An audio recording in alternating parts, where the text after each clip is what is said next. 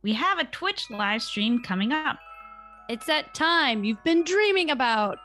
Hey, was that a clue to this month's topic? Maybe. We're recording a bonus episode on February 19th, 4 p.m. Pacific. Or 7 p.m. Eastern. You can find us on twitch.tv/swghosts. If you can't make it, Patreon listeners $5 and above will receive the recording on patreon.com/sexwithghosts. We're drinking chamomile gin cocktails. Check our socials for the drink recipe. That's at sexwithghosts_ on Twitter and Instagram. See you then. Feel like after taking so much time off, it's a different experience. Is it more than just being like more of a lightweight? There's a little bit of that, but there's also like it's become much more intentional. I would say drinking has. I'm only drinking kind of when it's definitely when I feel like it, but it's definitely more thoughtful than maybe before.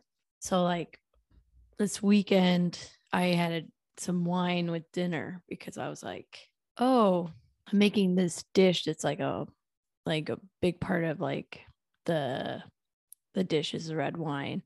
So I was like, I should drink red wine with that.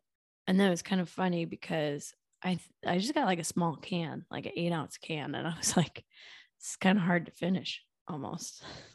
Like not definitely not like in a bad way, but more like, yeah, it just seems way more intentional than like previous drinking where you're like, oh, this is an action I'm used to doing, and then you don't really taste it or enjoy it, or you know what I mean? Yes, definitely. So I'm trying to be more cognizant of things like that, which I think sounds like a dick thing to say, but I mean, I don't think so. I think that's what if you're thinking about your mental health, like that's literally what you should do, like for everything, not just drinking, like how you spend your time or whatever.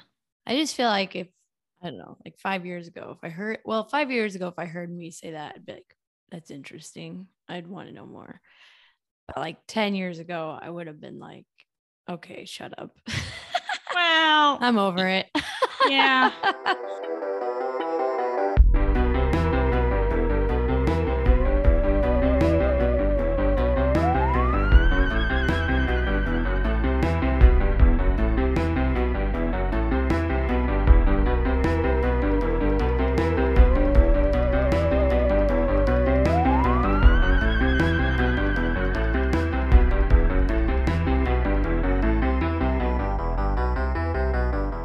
Welcome to Sex with Ghosts. I am Bridget, here with our historian of English monarchy, Molly.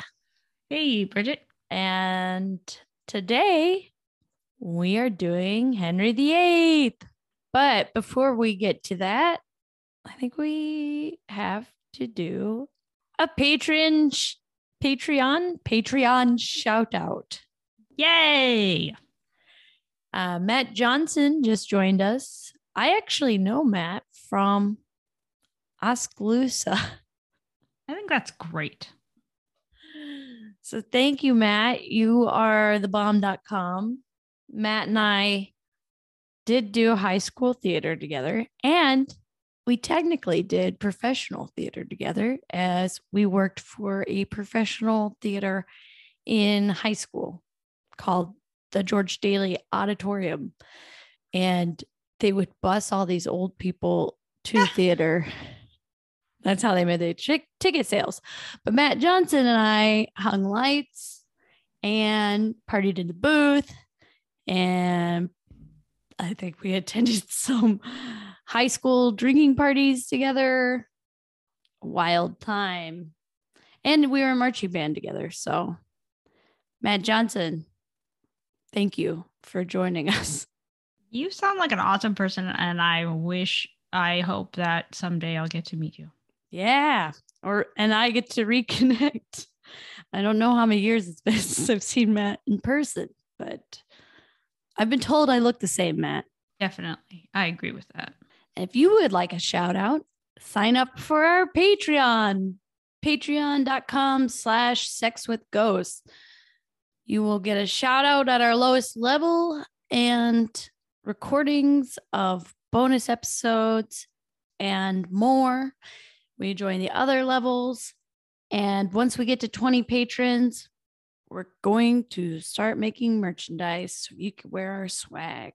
And we will give patrons, of course, some swag. Yes. And also, just tease for the future, we are going to start recognizing the anniversary.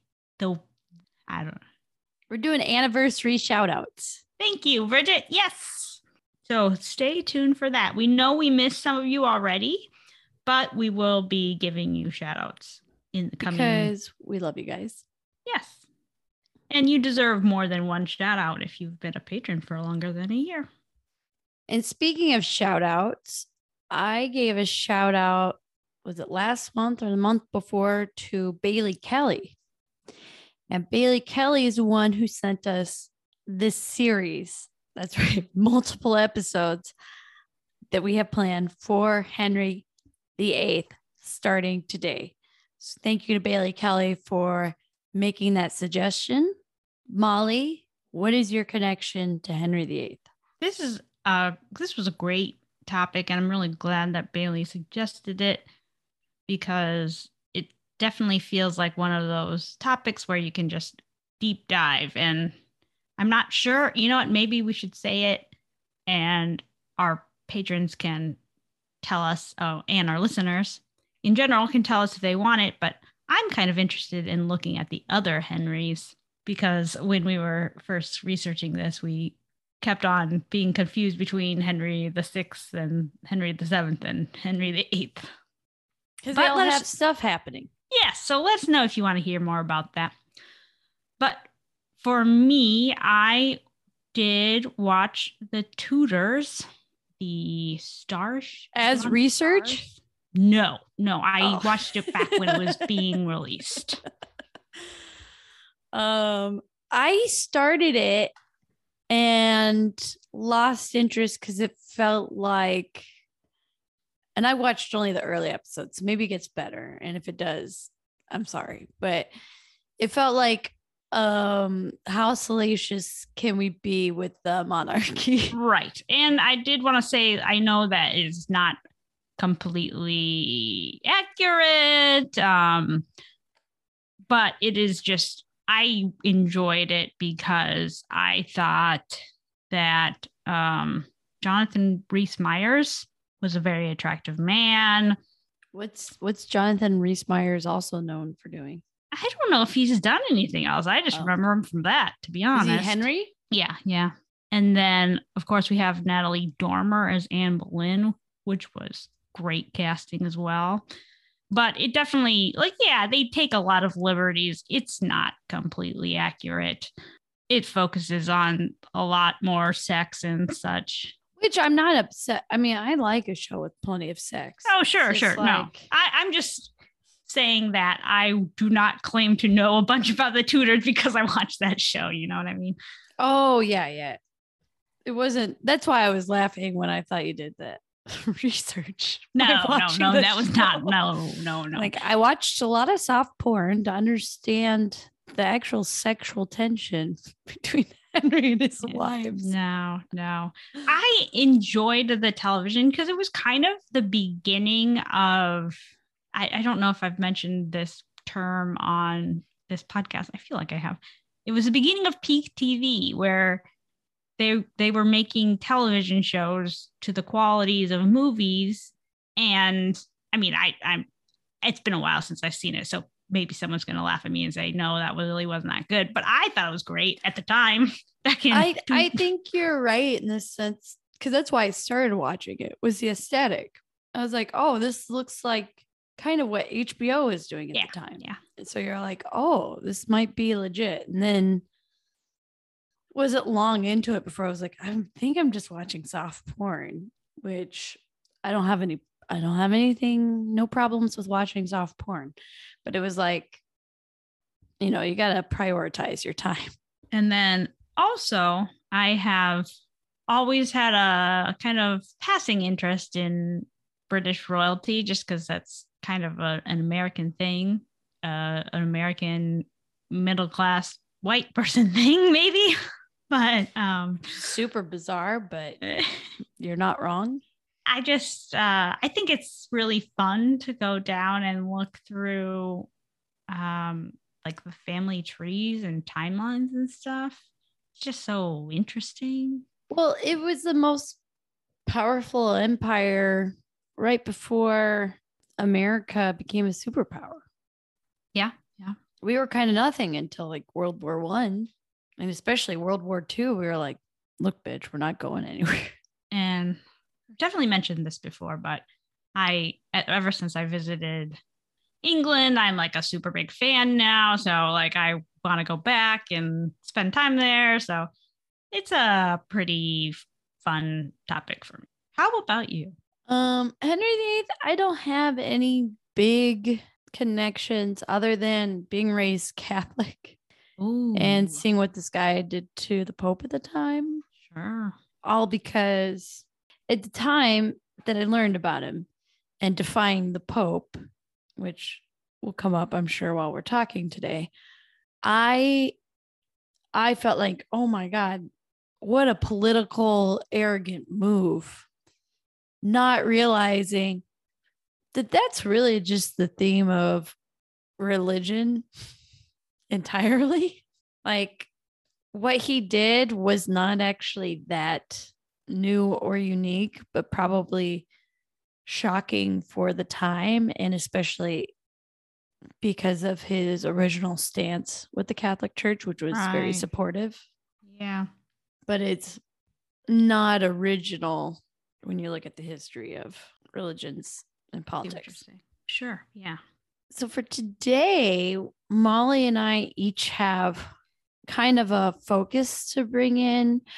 We're going to go through who Henry was, and of course, his wives, maybe a mistress or two.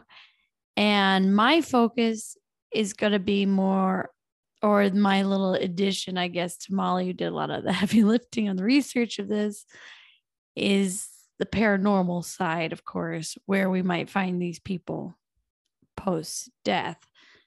And Molly, would you like to talk about what your focus will be on? Yes. When I was looking at the Henry VIII stuff, a lot of the interesting things that I kept coming back to were the kind of hypotheses as to why he was the way he was. And a lot of that had to do with his children and lack thereof. So I'm definitely focusing more on the health and heirs of Henry VIII. Yeah, I mean, he did terrible things, and his health extremely declined at the end. So people have all kinds of theories of what was wrong with him. And I'll edit this out if I'm spoiling something. Oh, no, that's great. And that you just reminded me of something. I also want to mention that, of course, I'm not a doctor or a psychologist, and most of the people doing the speculating may be doctors or psychologists, but they did not treat Henry VIII, so they do not know for a fact that any of these things are true. I just thought it was interesting, and it's really more of a speculation thing as opposed to a diagnosis thing. I think that's a really good point, because there was rumors for a long time that he had syphilis, and that was the cause of a lot of the problems, but that was definitely disproved, as no one else seemed to have any symptoms of syphilis. Right. And I will discuss that a little bit later as well, or probably in a subsequent episode, just some of the facts regarding that. But there's also some other things. So we'll see what happens. Nice. Do you want to go ahead and start us off? Sure. I just wanted to give us all a basic understanding of who Henry VIII was. I'm sorry, this is going to be the tell it to me like I'm 5 version. Yeah, if you want the more in-depth version of historical Henry VIII, I think we all know this is not the podcast.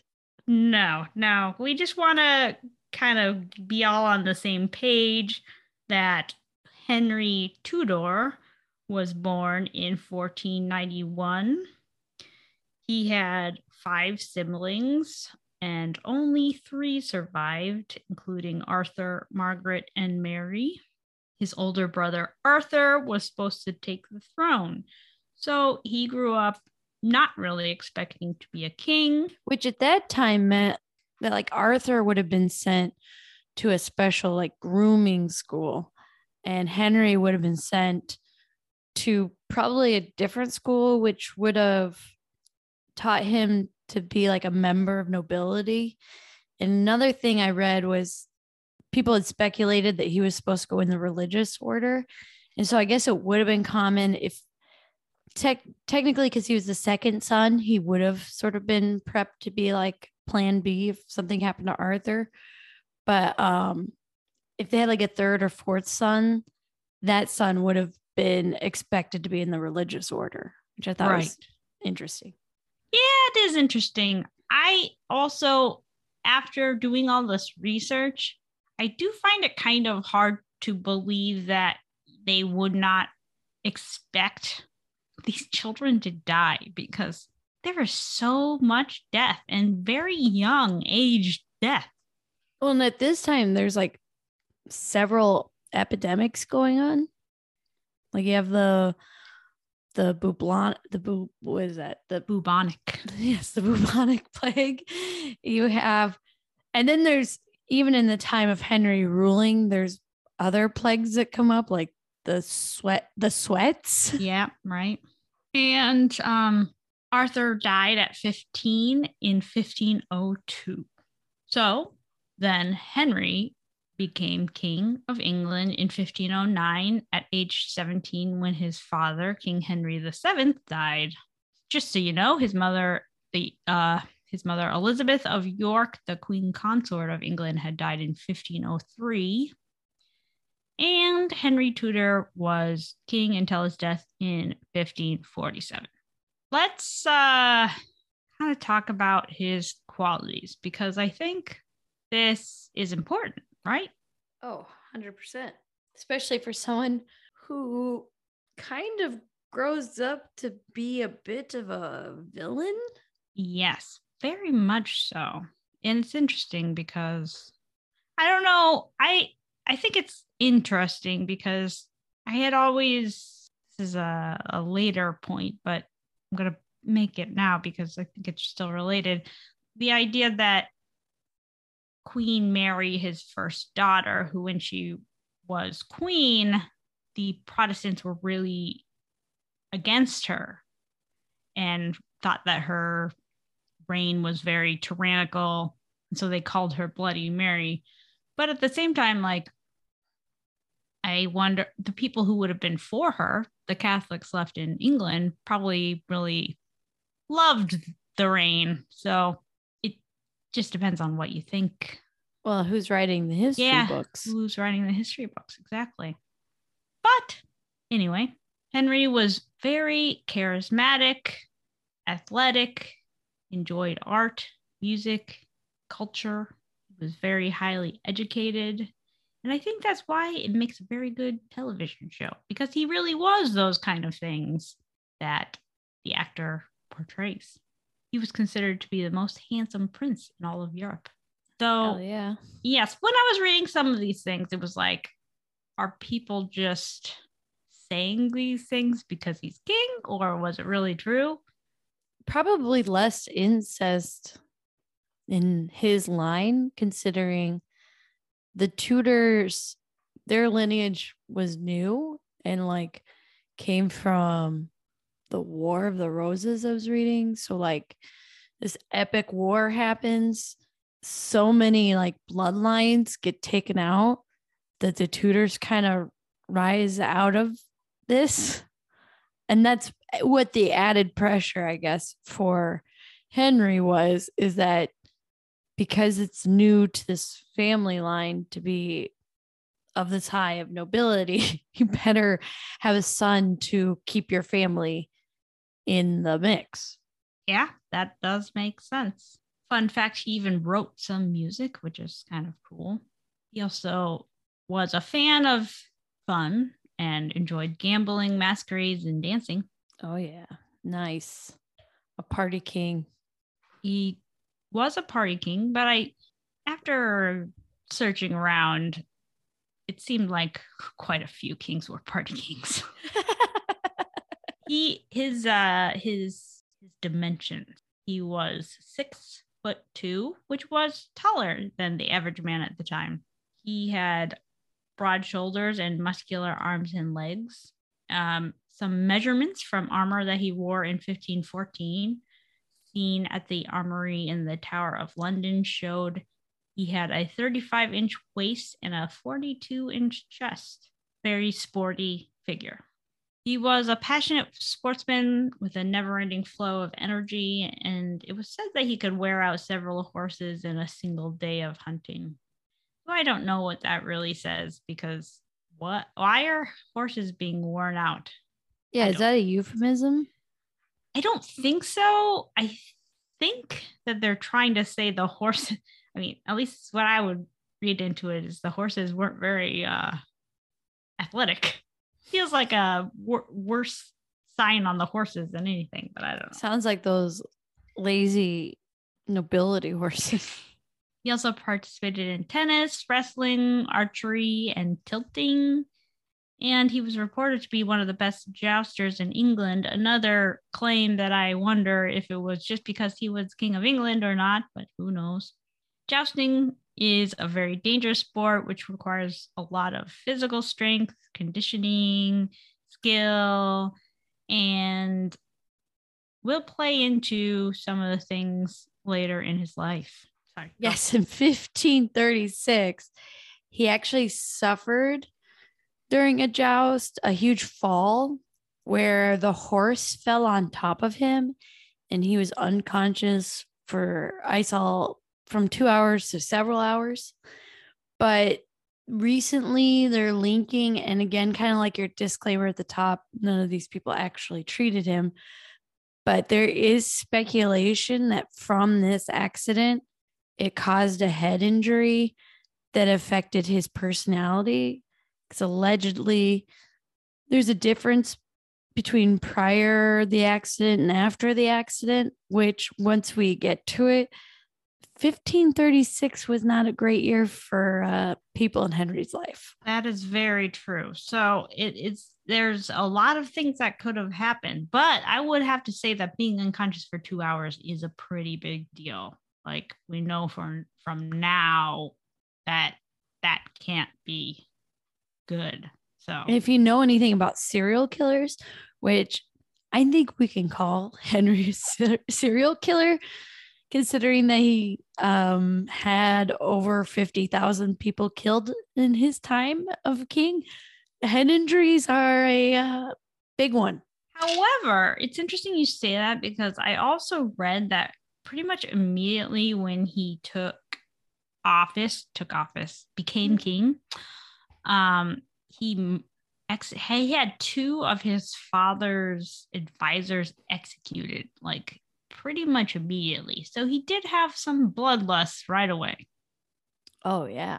Okay. So this guy's just kind of always been sick.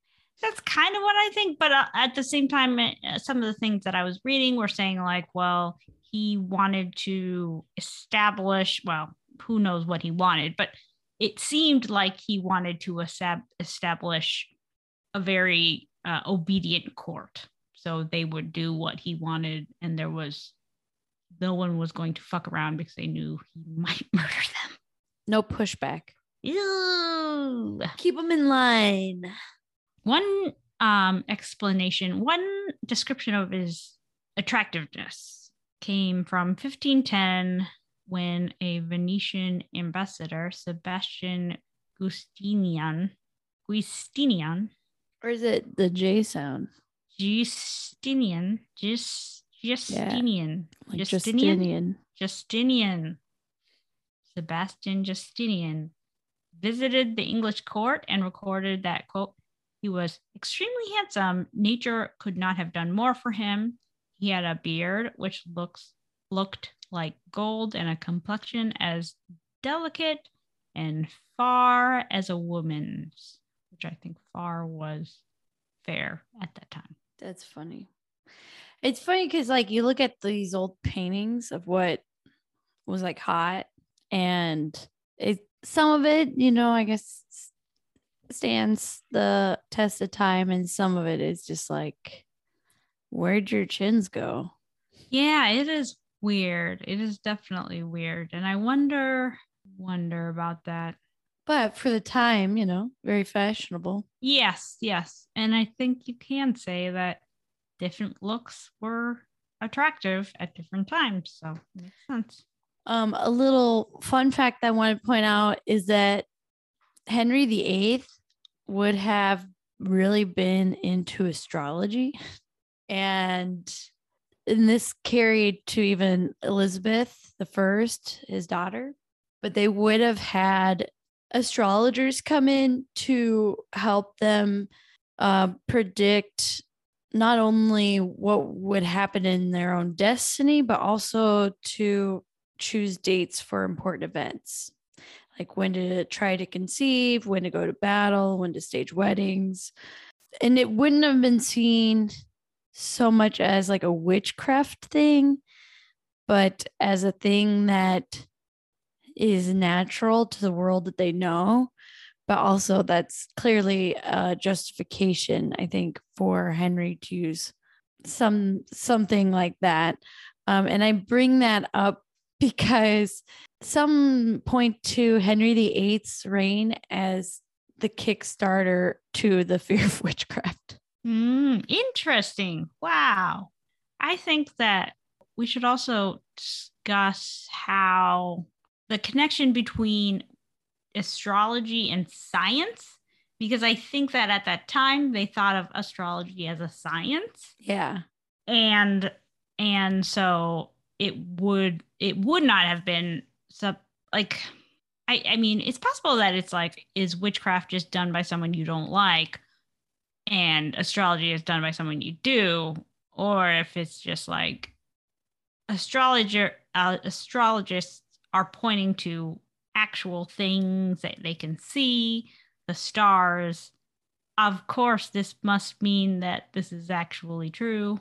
Well, here's why it's the person you like or you don't like, because same with witchcraft. If you think about early witchcraft, a lot of it is actually early science. Yeah, that's true. You're right. Yeah, that's a good point. So it must be who you like and who you don't. Jeez. And as long as you don't get on the king's bad side, which will come up later, what happens when you do and what provokes that. But he seemed okay with some of it until he got bad news. Yeah. It's a little teaser. And I mean, I guess it is very similar to his thoughts on religion too, like we were alluding to. So yeah, guess that's true. Shall we move on to his first wife? Yeah. All right. It is Catherine of Aragon, who was the daughter of the Spanish king and queen, Ferdinand and Isabella. This didn't start out great because she was actually married to his older brother, Arthur. But Arthur died, and so Henry VII, his father, had to figure out how to deal with the situation.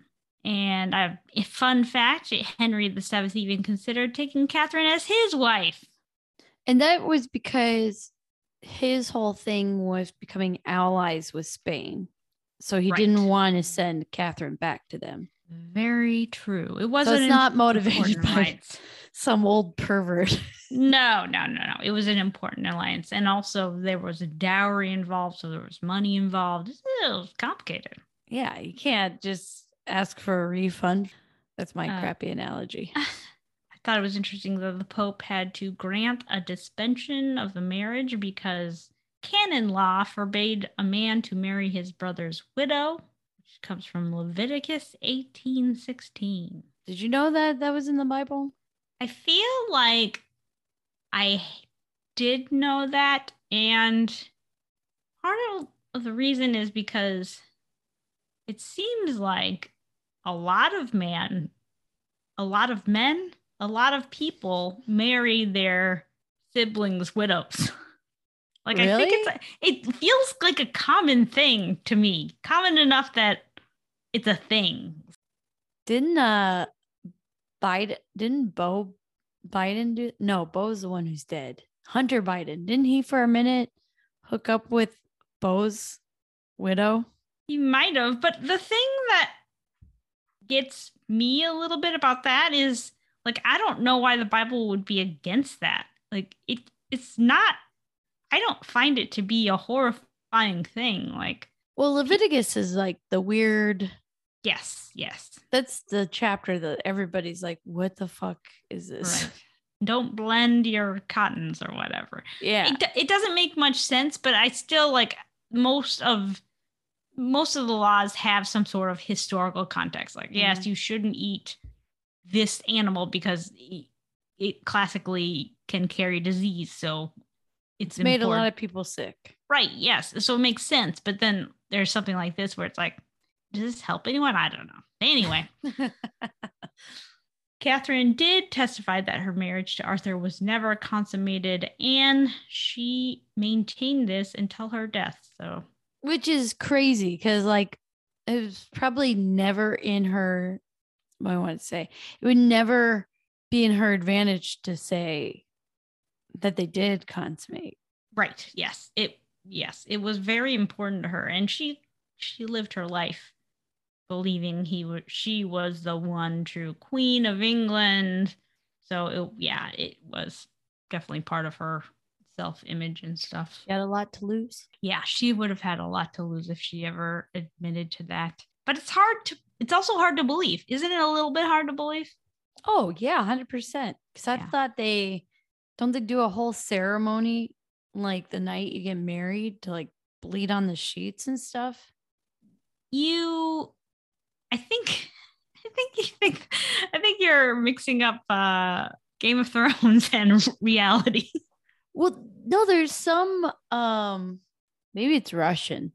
There's some sort of monarchy that would even like watch you consummate the marriage. Yeah, I'm sure that there was, but I would have to imagine that if that was the case in this, then it would have been a lot harder to testify that her marriage was never consummated. It feels like that would have, and I guess that is kind of what Henry VIII does focus on later on, but who knows? Yeah, I feel like there's no way to know what is real or not real. The only thing would be to say the thing that the king wants you to say until it no longer benefits you. Yeah. Ugh. And I'm going to talk a lot about his Henry VIII's children because I thought it's important to some of the health hypotheses later. Their first child was a daughter who was still born in 1510. And just so you know, Catherine was 23 when she married 17-year-old Henry VIII. So there was a bit of an age difference. And that was definitely something that they emphasized in the Tudors TV show. Their first child was a daughter who was still born in 1510. And wait, did you say that because they're doing like some sort of weird role play? Like, oh, little Henry's with a old wife. It's like the porn, like when you're on Pornhub and you're like, I effed my stepmom. No, that is not how what they play it out in the show as is just that Anne Boleyn is hot and young and his wife is old. I mean, I'm mostly asking because we just referred to that show as soft porn earlier. Yeah. I did. So. Because when wondering what your angle was, but sure makes Anne look more hot. Gotcha. Yes, that's what they focus on in that one. Not a MILF situation. No. So that would be more fun. They really focus on Catherine's piety. Really missed the mark on that one. Yeah, they did. This was the early 2000s. They had different ideas. Their first child was a daughter who was still born in 1510, and their second son, who did get a name, Henry, lived less than 2 months in 1511. They had 2 additional sons who were stillborn in 1513 and 1514, and then their only surviving daughter, Mary, would become Queen Mary I was born in 1516. They did have 1 additional stillborn daughter after that in 1518. But as we've already mentioned at least once, Henry was obsessed with having a male heir. And this is something that I didn't realize before, but at this point, Catherine was no longer able to bear any children. So it wasn't just that, like, he didn't like her or whatever. So did he know that? Because one of the things that I saw, which you are going to talk about, is Elizabeth Blount. I don't know if that's how you say her name, but I don't want to jump ahead, I guess. Sure. Well, we can I can bring up when we get sure to Elizabeth. Yeah. I wasn't sure about that because I was thinking that her no longer being able to bear any children was some sort of kind of redemptive thing about Henry VIII.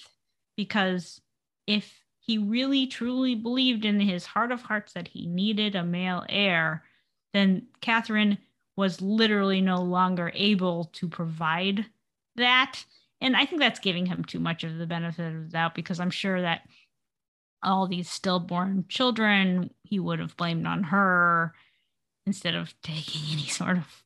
Well, here's my spoiler. Okay. But I heard that, or what I heard, I read that when Elizabeth was able to have a son, it told him basically like, oh, this is definitely not my my fault. I'm capable of giving birth to a healthy son.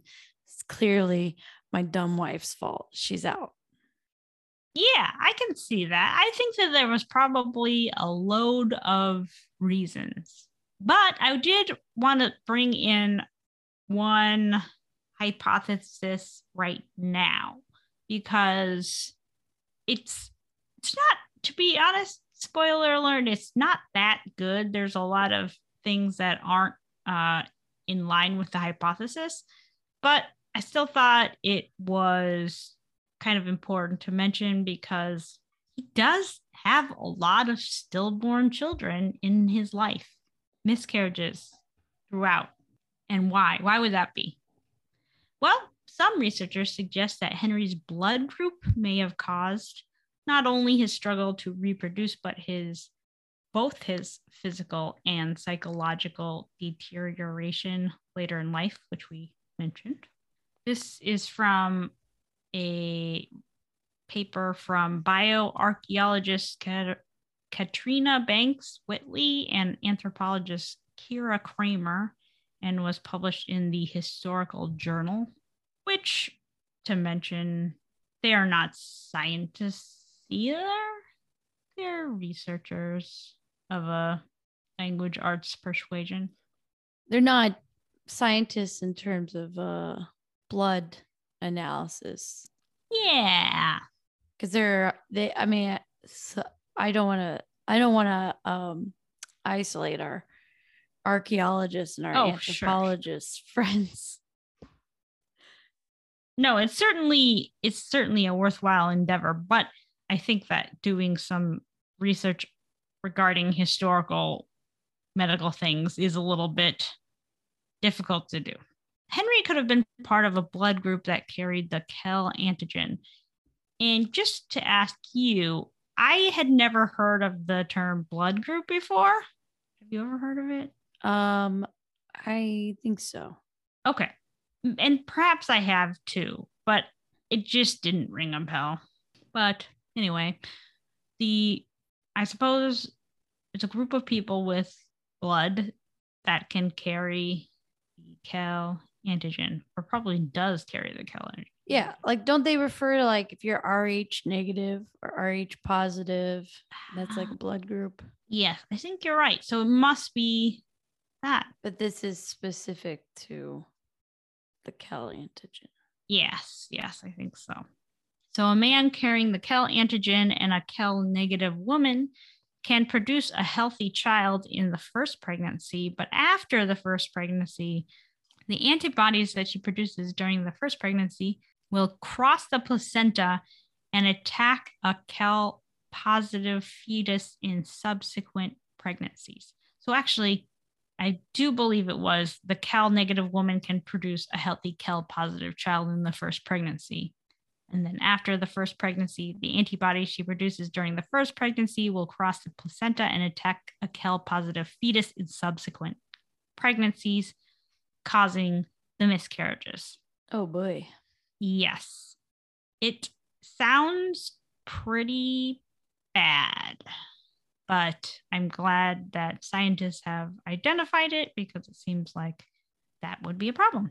In addition, the McLeod syndrome is a genetic disorder specific to the Kell blood group, which would provide some explanation of his physical decline and personality shift. McLeod syndrome is similar to Huntington's disease, which affects muscle coordination and causes some cognitive disorders. And McLeod syndrome develops when someone is between 30 and 40 years old, which coincides with Henry VIII's decline. It often results in damage to the heart, muscular disease, psychiatric abnormality, and motor nerve function. And the authors found that Henry VIII experienced most, if not all, of these symptoms. However, if you listen back to 5 minutes ago, you'll see that Henry and Catherine's firstborn not surviving is atypical to the Kell blood group hypothesis. However, it is possible that there are cases of a Kell sensitization effect in the first pregnancy, and the survival of Mary, the fifth child, can fit the Kell scenario if Mary inherited the recessive Kell gene from Henry, resulting in a healthy infant. Ugh, I'm like picturing that chart when you learn about DNA with like the small letters and for the dominant gene and the big letters for the dominant gene, small letters for the recessive gene. I don't like it.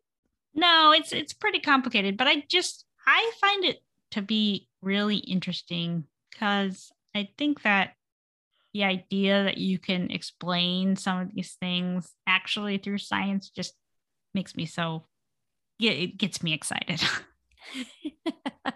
It's not just black magic witchery. As Bridget mentioned before, he did have a mistress. He had actually many mistresses. Is that what you found as well? It seemed like he had many mistresses. Yeah, I think there's arguments to say that he may not have had any in that, or I mean, other than Elizabeth, which is obvious, but the likelihood is he probably did have many, in fact, because he was a fucking king. He could do whatever he wanted. It's true. So Elizabeth, I think Elizabeth Blount. I feel like I should just say Elizabeth Blunt. I know. I want to say Blunt too. We Google it really quick. It might be smart.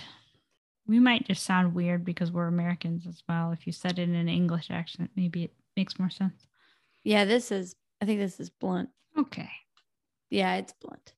Elizabeth Blunt was probably not his first mistress, probably not his last mistress, but an important mistress nonetheless. For what I read, I don't know, and you're right, probably not the first, but it sounded like from some of the history I read that she was the first.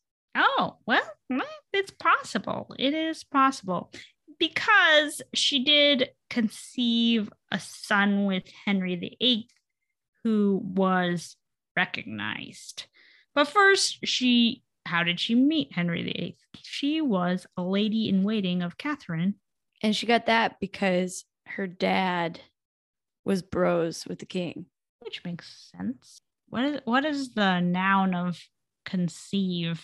Conception. The conception of the son happened in 1518 while Catherine was pregnant with her stillborn daughter. And the son was born in June of 1519. Wait, so she had a baby hanging out? No, Catherine. Oh, yes. Sorry. I was like, wait a second. No, Catherine was pregnant with a stillborn baby. Elizabeth is getting knocked up. Right. And Elizabeth is super young at this point. She's like a teenager, like 13 or 14. Right. I wonder if they mentioned that Catherine was pregnant as some sort of excuse, like, oh, Henry VIII couldn't have sex with his pregnant wife or whatever, like. I think they also pointed out because it's like a double failure. It's like a stillborn and it's a daughter. And then you have the 13, 14-year-old getting knocked up by the king with a son. That is fair. And it's also crazy because like at this time, most like you said, it wasn't uncommon to have affairs. And so the rule of thumb at the time was you wanted your mistress to actually be married, because if she did get pregnant, you just pretend like it's her husband's. And so it was very scandalous because Miss Blunt had no one to blame her pregnancy on. See, that does make sense. So her son being born in June of 1519 is notable because the exact date is unknown, because there's no official records of it, because they actually had hid it that well. It seems from the records, at least of the time, that it wasn't a huge scandal because they had hid it pretty well. Mm-hmm.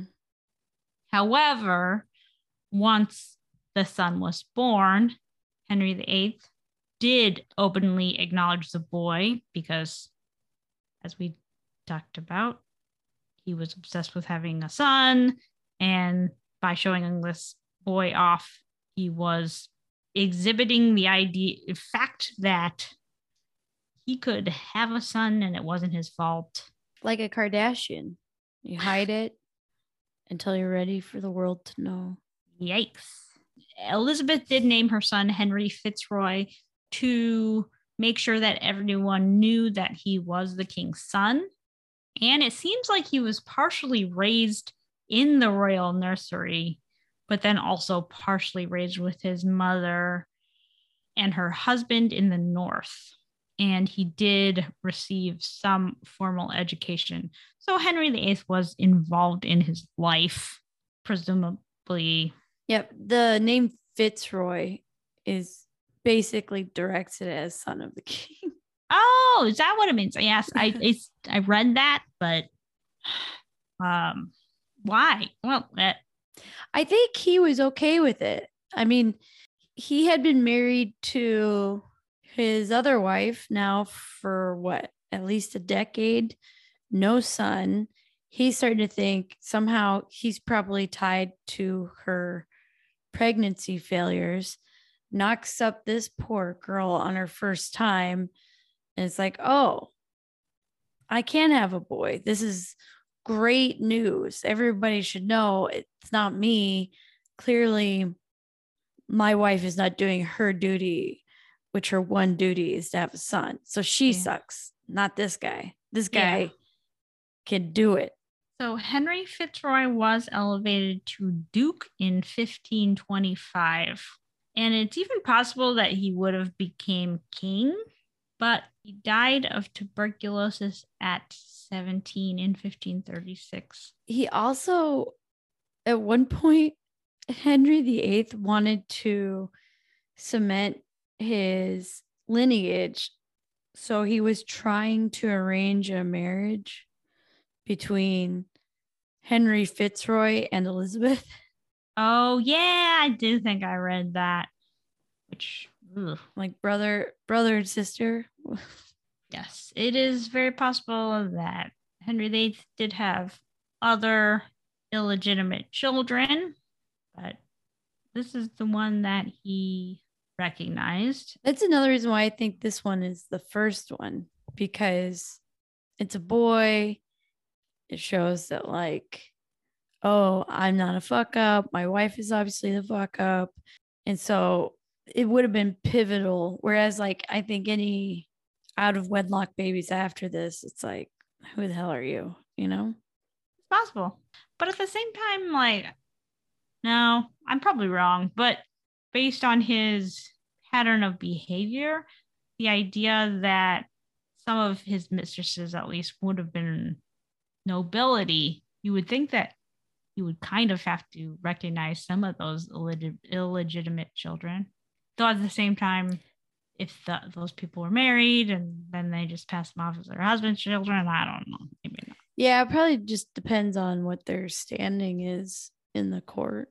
And if you're keeping track, this case cannot confirm or deny the blood group hypothesis. And Henry Fitzroy did not have any children himself. So this affair, like I said, ended up in his divorce with Catherine because it showed she was not fulfilling her wifely duties, as I'd mentioned. So after they divorced, she just got her own residency and she lived until 1536. She died on January 7th at Kimbolton Castle, and she was buried at Peterborough Cathedral. So she had moved to Kimbolton after, or actually, she was banished there after refusing to grant the king a divorce. Of course, she didn't really have any say in it, and there was a divorce. And when she died, there were rumors that she was poisoned by Anne Boleyn, who we'll talk about here in a moment, or Henry VIII, or both. And while her body was being prepared for burial, they found that her heart had a black growth on it, which was likely cancer. So she probably died of cancer. That is probably true, but I don't blame anyone for thinking that it was something else. Yeah. Because I imagine that wasn't a common sight for people. Considering the amount of drama going on between your husband wanting to divorce you, which is scandalous, having a baby with a teenage woman who is not claimed for is very scandalous. So, like, what's poison on top of all of this? So while at Kimbolton, she spent most of her time in one chamber of the castle. So people have claimed to see her ghosts there. And they've also supposedly seen her ghost walking along the inner gallery. So if you want to meet up with Catherine, you can find her there. Now, I have a question about that. Who lives in Kimbolton? Is it royalty? Is it nobility? At this time? No, like after Catherine dies. I would imagine, this is my educated guess of what I know about these buildings. So King Henry himself actually went into debt because he bought an F ton of castles and palaces. So he had like a lot of hanging out places. And most of these, I believe, stay with what would be the state or the family. And it would be up to somebody within that family line to sort of upkeep that manor. And I think over time, because of the amount of money of the real estate and so forth, I think that was a huge thing in Downton Abbey. It's like, do we keep the Abbey or do we sell it and it becomes privatized? And eventually a lot of these properties do and did become privatized. As far as Kim Bolton now, if I had to guess, I would say it's open to the public because I felt like I found this information on a website that was like, you can go visit. It looks like Kim Bolton was turned into a co-educational independent day and boarding school. Oh, there you go. Yeah, because I was just curious as to who these people were who are seeing the ghost. Oh, yeah, it definitely sounds like, I don't know. I got it from a website that was like, you can visit the ghost. I was like, oh, it must be open to the public.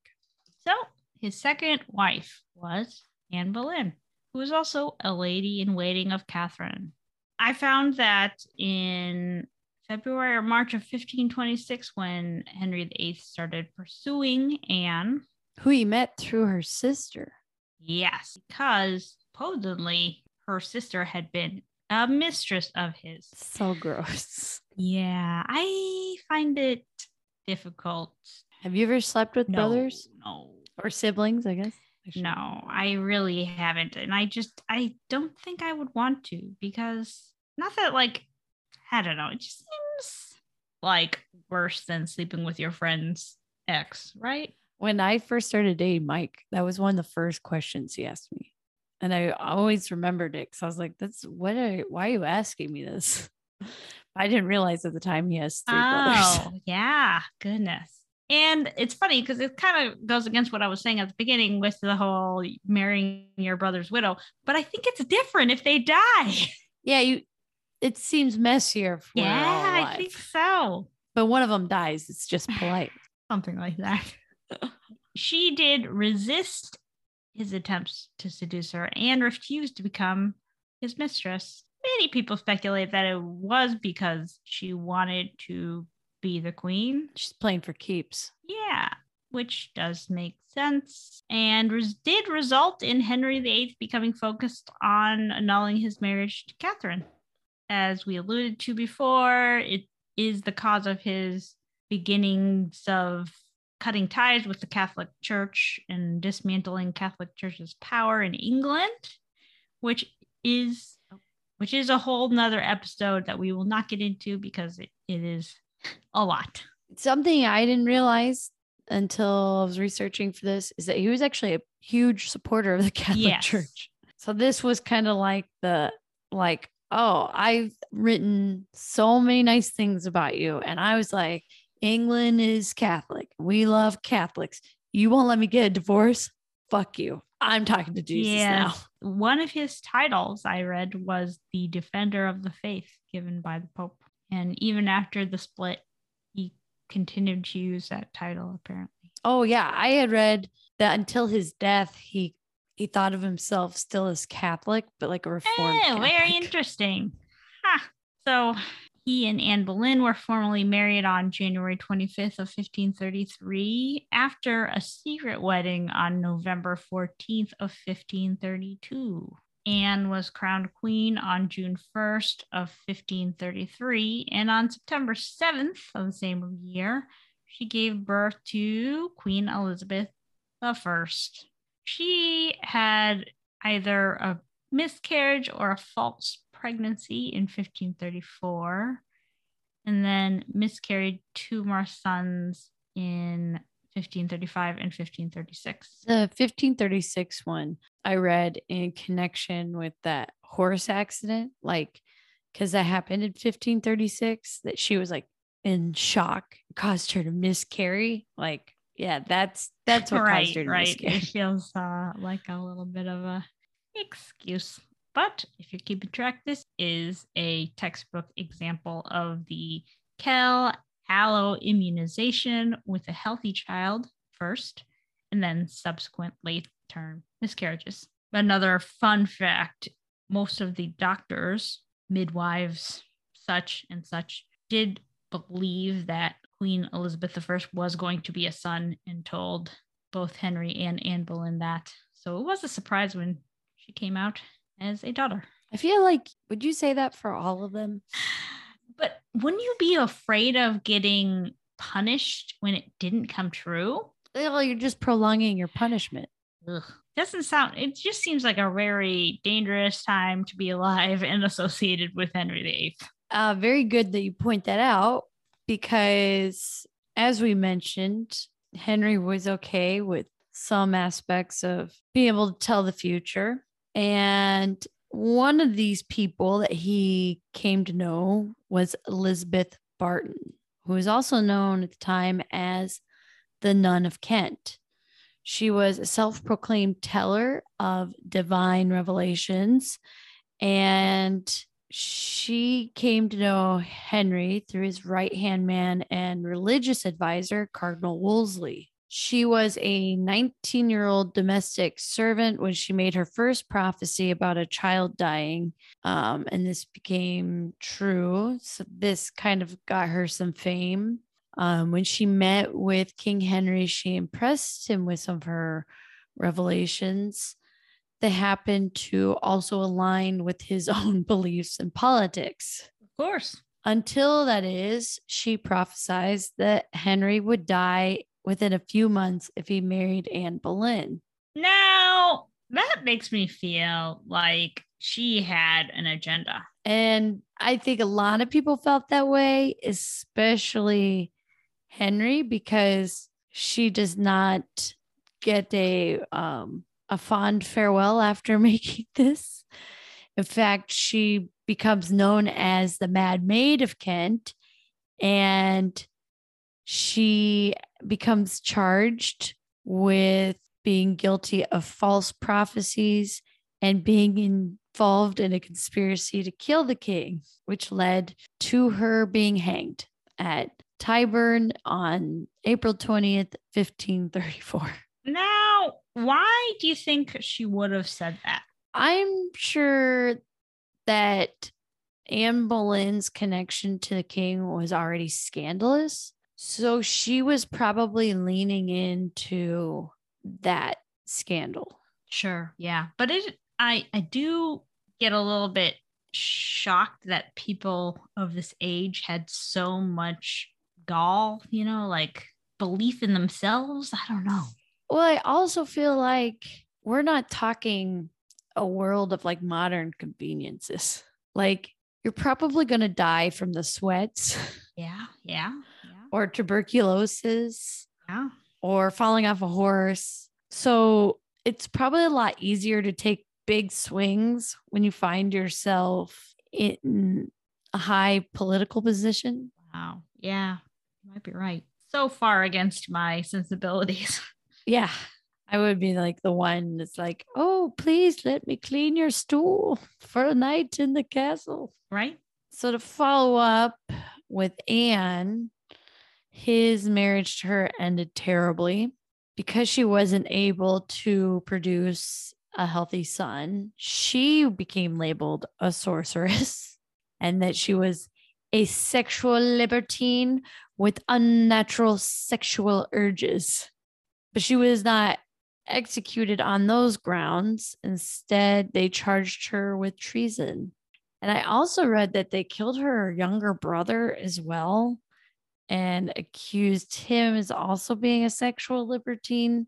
And rumors were that she was having an affair with her brother. Right. Yes. They definitely mentioned that on the Tudors.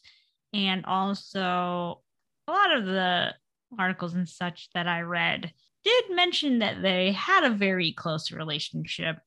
And then I start to get confused between Anne Boleyn and Marjorie Tyrell because it seems like they're the same and they were played by the same person. Yes. So did you read anything about her being bisexual or anything like that? I had read that her brother was. Okay. You read that she was. No, I did not. I think I'm confusing her and Marjorie Tyrell. Oh, yeah. I read that her brother was possibly gay or bisexual, which, I mean, if you know that about your brother and you don't want them to be arrested for being gay or killed, then you probably are going to be a little bit closer and protective of them. That makes a lot of sense to me. But it's really hard, as we've mentioned, to like retroactively label someone's sexuality. Yes, very true. And also, it especially for the grounds of treason, back to that kind of argument, I did read, I think a lot of people do talk about how she was very power hungry. Like she was definitely angling for power and such. So that kind of argument, or I don't know if I can say and definitely, but it appears like that could have been the case. Yeah. And I think that's also one of those who's writing the history books. So if we deemed Anne Boleyn to be this possible witch of a woman, then she must have definitely had an unnatural agenda. But it's like any woman in that situation, if the king's coming after you and you see a way to benefit, especially in a world where like you don't have any modern conveniences, I find it kind of like bullshit, that sort of narrative of like, well, she was trying to get in there and stay in there. And it's like, yeah, I would have too. Like, right. Yeah. But people believe because of this that what happened between her and the king, the narrative that she somehow bewitched Henry, it kind of started opening up people seeing that like, oh, women are totally capable of having the devil in cahoots with them. And it wasn't long after her arrest and execution that people started coming forward more with claims of witchcraft. Yeah, that makes sense to me. And in the case of Anne Boleyn and her ghostly figure, she actually is rumored to be haunting multiple places. So people say they've seen her in the Tower of London, wandering around the grounds, always headless.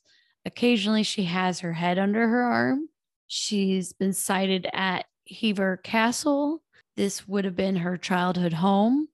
And people claim to see her, especially around Christmas time, usually crossing the castle's bridge over River Eden, near where Henry VIII first courted her. She's also been seen at Blickling Hall. This hall belonged to Anne's father and may have also been her birthplace.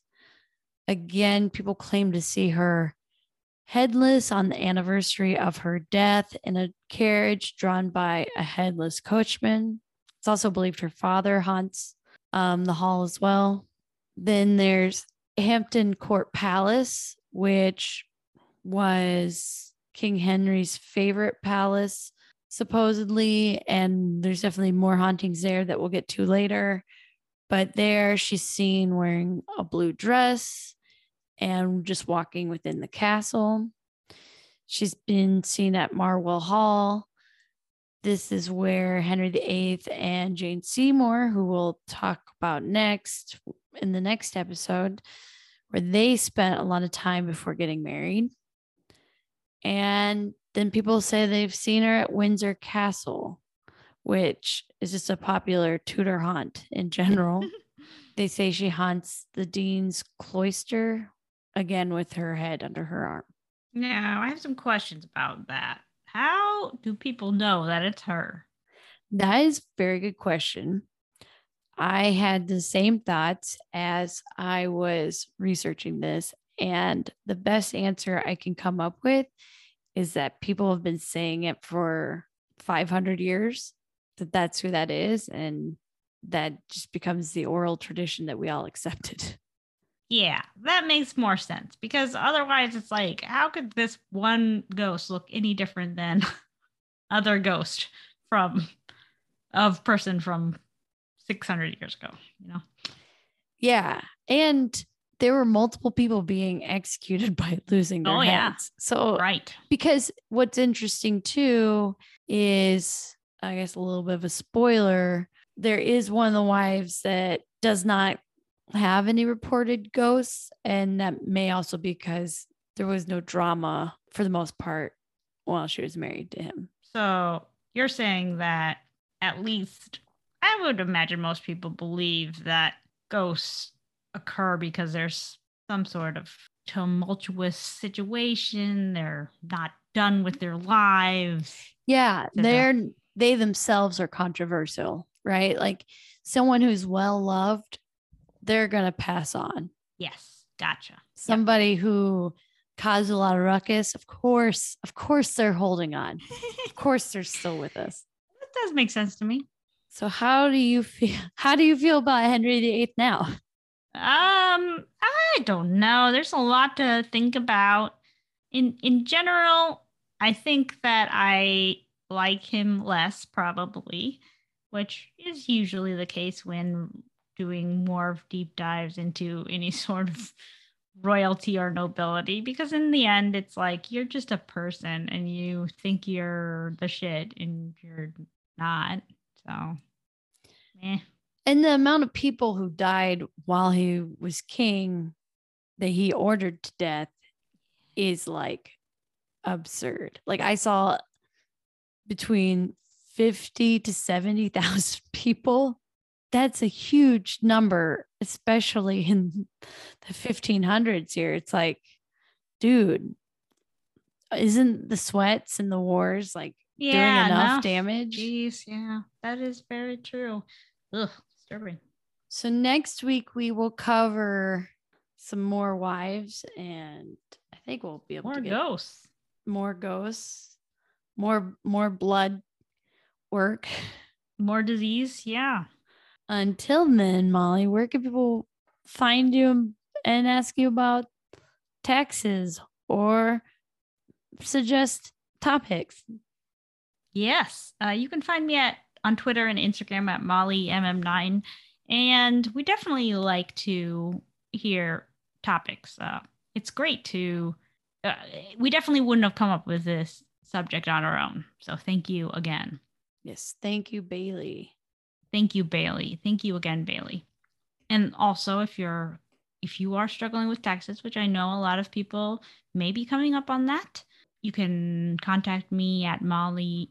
You can contact me, Molly at m3virtualaccounting.com. How about you? You can find me on the same platforms at Bridget_Suckett. You can find this podcast at sexwithghost_ and give us a 5-star review wherever you get your podcasts. That helps let people know that we are a real podcast. And as we mentioned before, and I believe at the top of this episode, we have a Patreon and we do a Twitch hang once a month. If you're listening to this the Saturday of the 19th, that is tonight. And if you want a recording, $5 and up gets a recording at patreon.com/sexwithghosts. Our Twitch tonight, you heard it at the top, twitch.tv/SWGhosts. I think that's all we got. Great. See you next week. Bye.